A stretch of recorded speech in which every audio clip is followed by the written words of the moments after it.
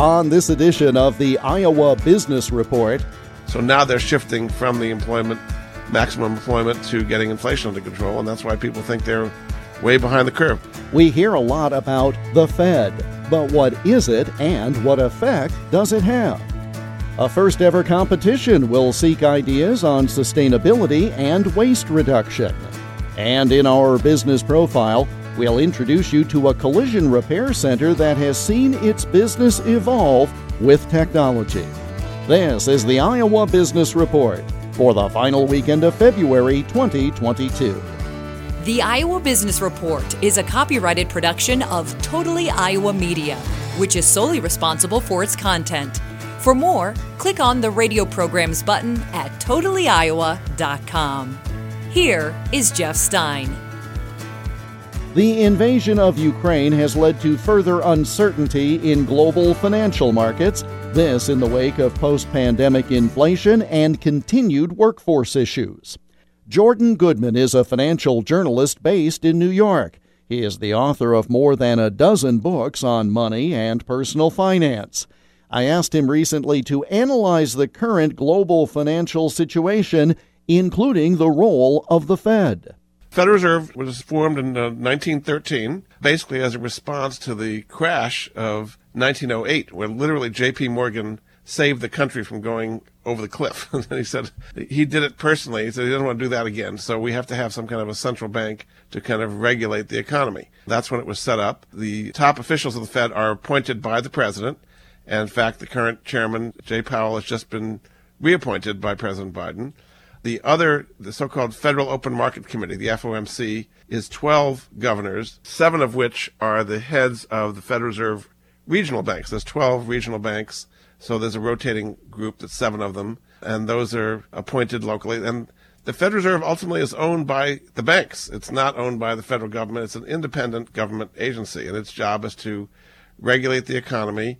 Its 2 mandates are to provide maximum employment and stable prices. That's basically the idea. And they've been focusing for the last 2 years or so on employment, and it's worked. I mean, they put a huge amount of money into the economy. The Federal Reserve's balance sheet is now about $9 trillion. Before this, it was about $4 trillion. And that has pushed interest rates down, stimulated the economy, and we have a very strong employment market now. In fact, we have 11 million unfilled jobs. So they've done a really good job on the employment side. But the other side of their mandate, the inflation side, has gotten out of control. So now they're shifting from the maximum employment to getting inflation under control, and that's why people think they're way behind the curve. They brought interest rates down to 0 when the pandemic first came out to stimulate the economy, which was kind of in free fall at that point. And ultimately, it worked. And we had 5.6% GDP growth last year, and the Fed certainly has a lot to reason why that happened. They have 7 meetings this year. People think they're going to raise rates at each one of them. Normally they raise by a quarter point. In some cases they may do more than that. Even if they did that and rates were at even say 2%, okay, we're at 0 now, that's still way behind an inflation rate of 7.5%. I mean, one of the big factors is oil. Oil's up to about $90 a barrel, and that works its way through the economy, not only at the pump for drivers, but truckers and airliners and cruise ships and all the places that use oil are going to be paying a lot more, and they pass that through to consumers in the form of higher prices, just the transportation itself. That's not something raising interest rates is really going to impact at all. We speculated what might the impact on the global economy be of a Russian invasion of Ukraine. Still too soon to really know some of this based upon the fact that it's only been a short time since the invasion started. We don't know how long it's going to last, but give us a sense of what the economic outcome has been so far. Well, oil prices surged sharply. Oil went over $100 a barrel briefly. Now it's back into the 90s. But if you get an oil embargo against Russia, prices will go up and there'll be shortages. I mean, there's real concern about that because they're the 3rd largest oil exporter in the world. Other commodities have also soared. Wheat, aluminum, platinum, copper, all kinds of things. A lot of this stuff is produced by Russia and Ukraine, and those may be embargoed as well. So those have gone up sharply. That's obviously going to have some inflationary impact as well. The Federal Reserve is watching all this very carefully, and they have their meeting March 16th, and this may play into their calculus about how much they're going to raise interest rates. They're clearly going to raise them a quarter point, but maybe a half point because inflation is going to be impacted negatively, meaning more inflation from this whole Russian invasion of Ukraine. So you're going to see more and more price increases at the pump, well over $4 a gallon. If we get oil up to $120 a barrel, you're talking about $5 a gallon at the pump. So that would definitely affect the U.S. economy, take money out of consumers' pockets, and hurt our economy pretty badly. It'll also slow down travel. There'll be less air flights and fewer car trips. It's a tax on the economy when you have oil prices going up that sharply. And even worse in Europe. I mean, natural gas has just soared dramatically and is in shortage. And if, in fact, you get an embargo against Russian natural gas and oil, Europe could literally freeze to death. I mean, they do not have enough energy without Russian gas to survive. And you could literally be turning off cities in Europe without natural gas. So this is pretty extreme stuff. Now, we've put on a good amount of sanctions, but they've been mostly in the financial area, not the energy area. Yes, although we did stop the Nord Stream 2 pipeline, which is completed, just hasn't started yet. They're now not going to certify that. So that was going to be a big source of natural gas to Europe that's now not going to happen. The impact of those financial sanctions, the Biden administration is suggesting that it has not yet used every financial or economic sanction in its arsenal. Right. They're holding out. What impact, based on what we know as we're speaking on Friday morning, what impact might these financial or economic sanctions have as they impact our domestic economy? Well, the one they've got left, they have not pulled the trigger on yet, is the SWIFT system, which is the banking communication system where money is transferred back and forth. Russia has not been cut off from the SWIFT system yet, although that's possible. When Russia exports natural gas, say to Germany, Germany pays for it over the SWIFT system to Russia. So if they cut them off from that, Russia would not be able to get paid for its supplies of natural gas and oil. That's the level we're talking about. We're talking about billions of dollars moving here. This is very, very disruptive to the whole system. I'm involved with some people in Europe, and they say yesterday that their bank got hacked by Russian hackers. So there's all kinds of other tertiary effects to all this that we're just beginning to see. It's going to be very, very disruptive to the world economy. I'm glad you mentioned that bank situation because that was going to be my next question. Russian retaliation can take on a variety of forms. They've already blocked the UK from Russian airspace in retaliation.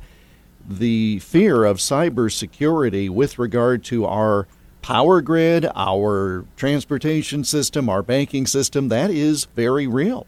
It is. And I think Russia has all kinds of latent ransomware attacks and moles and all kinds of things in our system that they could turn on quite quickly and hit us. The electrical grid, as you say, the transportation grid, our financial system. I mean, this could get really ugly pretty fast here.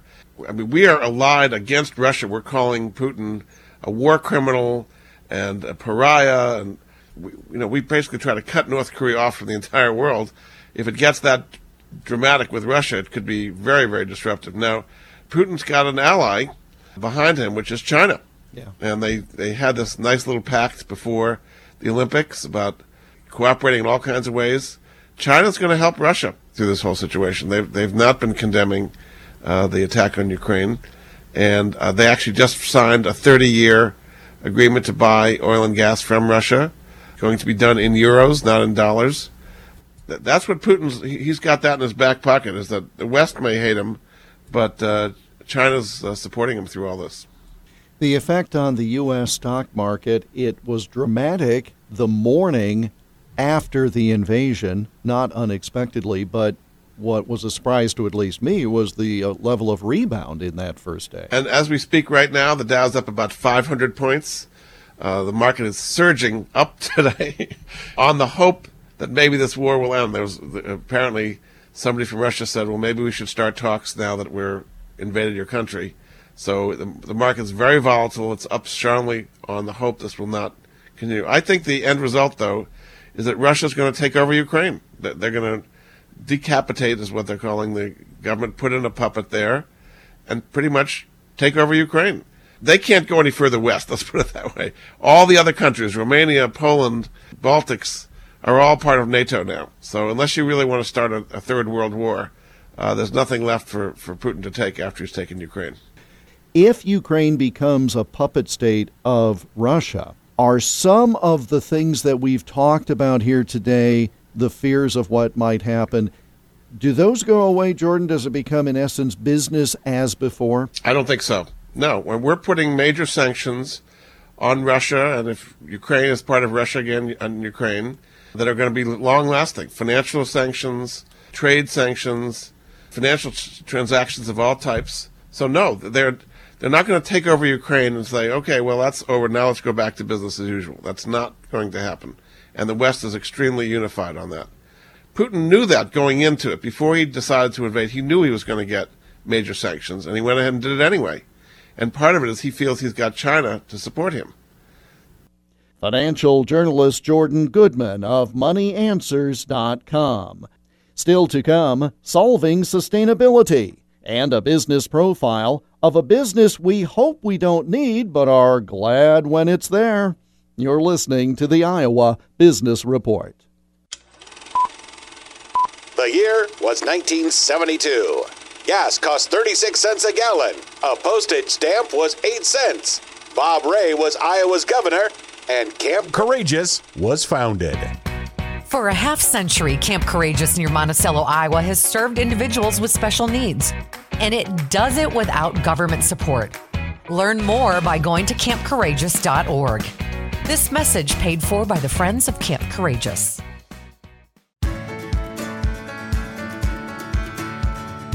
The Iowa Business Report is presented by Advance Iowa, leading successful business, innovation, growth, and transitions. Search for Advance Iowa on LinkedIn and Facebook and get more at advanceiowa.com. A collaboration between entities at the University of Northern Iowa has led to a first-ever competition of ideas. The Cedar Valley Green Business Competition was announced this past Thursday. It's a collaboration between UNI's Office of Community Engagement, the Iowa Waste Reduction Center, and the John Papajohn Entrepreneurial Center. They are seeking ideas on how to increase sustainability and reduce landfill waste. The winning idea will receive a $500 cash prize. Participants will pitch their ideas on Earth Day, April 22nd. A series of workshops will be held in March and April, which will provide more information and support to participants. For information, go to the Iowa Waste Reduction Center's website, iwrc.org. Coming up, efficiencies and technology improvement. You're listening to the Iowa Business Report. A politician wearing a bow tie walks into a bar and orders a pint of Guinness. Where is he? Why, in Waterloo, of course. The clip-on bow tie was invented in Waterloo, Iowa in 1918 at the same location where Jameson's Public House is today, in the city where the bow tie sporting Quentin Hart proudly serves as mayor. Which begs the question, why not Waterloo? I'm Mayor Quentin Hart, inviting you to Waterloo. Come for a visit, stay for the great quality of life. Look us up at cityofwaterlooiowa.com. Support for the Iowa Business Report comes from the Iowa Business Council, a nonpartisan nonprofit organization working to elevate Iowa's economy through leadership, research, and advocacy. Learn more and review their list of legislative priorities at iowabusinesscouncil.org. In this week's Business Profile segment, you'll meet Justin Clubb, manager of the Deary Collision Center located in Burlington. It's an interesting story about how a business evolves over time and adapts to changing customer and industry needs. Deary Collision is located in Burlington, Iowa, in southeast Iowa, right on the border of Iowa and Illinois. Opened in the early 2000s. We've got 10 employees here, including myself, about 14 repair bays, including our paint booth. So we primarily deal in the collision repair industry, and being affiliated with a dealership, we do some warranty work as well. What challenges do you face these days? Because obviously you've got a certain niche, but there are other people who try to infringe on that. And of course, you've got the interesting situation with dealing with customers in 2 states there. And we touched maybe a little Missouri sometimes too. We're not too Sure. far from there. So right now, the biggest challenge that we have, of course, is parts. We all know everything's on back order. It doesn't matter if it's a car part or a part for your computer. So I think industry-wide, that's a big challenge. One of the other big things is finding good quality help. The collision industry is an older generation. So a lot of struggles we have is trying to find those younger kids and getting involved with the trade schools and trying to build our business and not let it die. I mean, the cars themselves are changing so much that we have constant training on the vehicles that we do. So that's another key role here as the industry around us grows, technology changes, we have to try to adapt to that. Well, what are some of the things? I mean, the vehicles themselves, I know as somebody driving one, I've got computer screens here, and folks who do repair tell me it's much different than the old days when you look under the hood. Now you got to hook a computer up. But from collision repair, what's different? These cars today have more lines of code than a jet that you fly across the United States on. So for us, there's that mechanical, electrical knowledge and role that we kind of have to fill. It's not just a guy replacing a part and beating out a dent and then painting it and sending it down the road. Things right now, you unplug it, and there's a lot of research that goes along with it. So if I unplug this component, then I have to reset this and recalibrate and relearn this program. So a lot of safety things that we have to make sure we dot our I's, cross our T's to make sure that we can deliver a safe product back to you as a consumer. You think about the self-driving cars and some of these features. It's all really critical. And if we don't read and research and do what we need to do properly, we can put a product back on the road that's unsafe. The technology and the computers play a vital role in both sides of it here. Well, that's interesting. How did you get involved with this line of work? How did you get started? An accident, not literally a collision accident, but that would have been too perfect. If that's right. If you would have had an accident and then they hired you, but go ahead. Yeah. It wasn't quite that deja vu. For me, I worked at Hy-Vee for a number of years, kind of came to a crossroad where either I was going to make that my career and really pursue that. And with that, you had to do a lot of moving around and kind of go store to store, go to Hy-Vee University. There's a lot of things at that time. And I met this girl who's now my wife. So things settled down a little bit and decided I need a little change. I went to work for a brief period of time at the local newspaper. One of the accounts that I had was a dealership I worked for. And they were hiring for a production manager here at the collision center. I took that, and then unfortunately I was there for a couple of years, and the manager that they had hired, she had a stroke and passed away. So trial by fire has really been some of this, to be honest. I mean, I knew the basic stuff growing up. Like my dad taught me how to change oil, change tire, that sort of stuff, which today's cars, you can't even change your own oil because you can't get to anything. They want you to take it to the dealers. For me, yeah, like I said, kind of by an accident, it just fell in here, and I kind of fell in love with the industry, and there's so much value to it. And I've been here going on 9 years, and I still learn every day.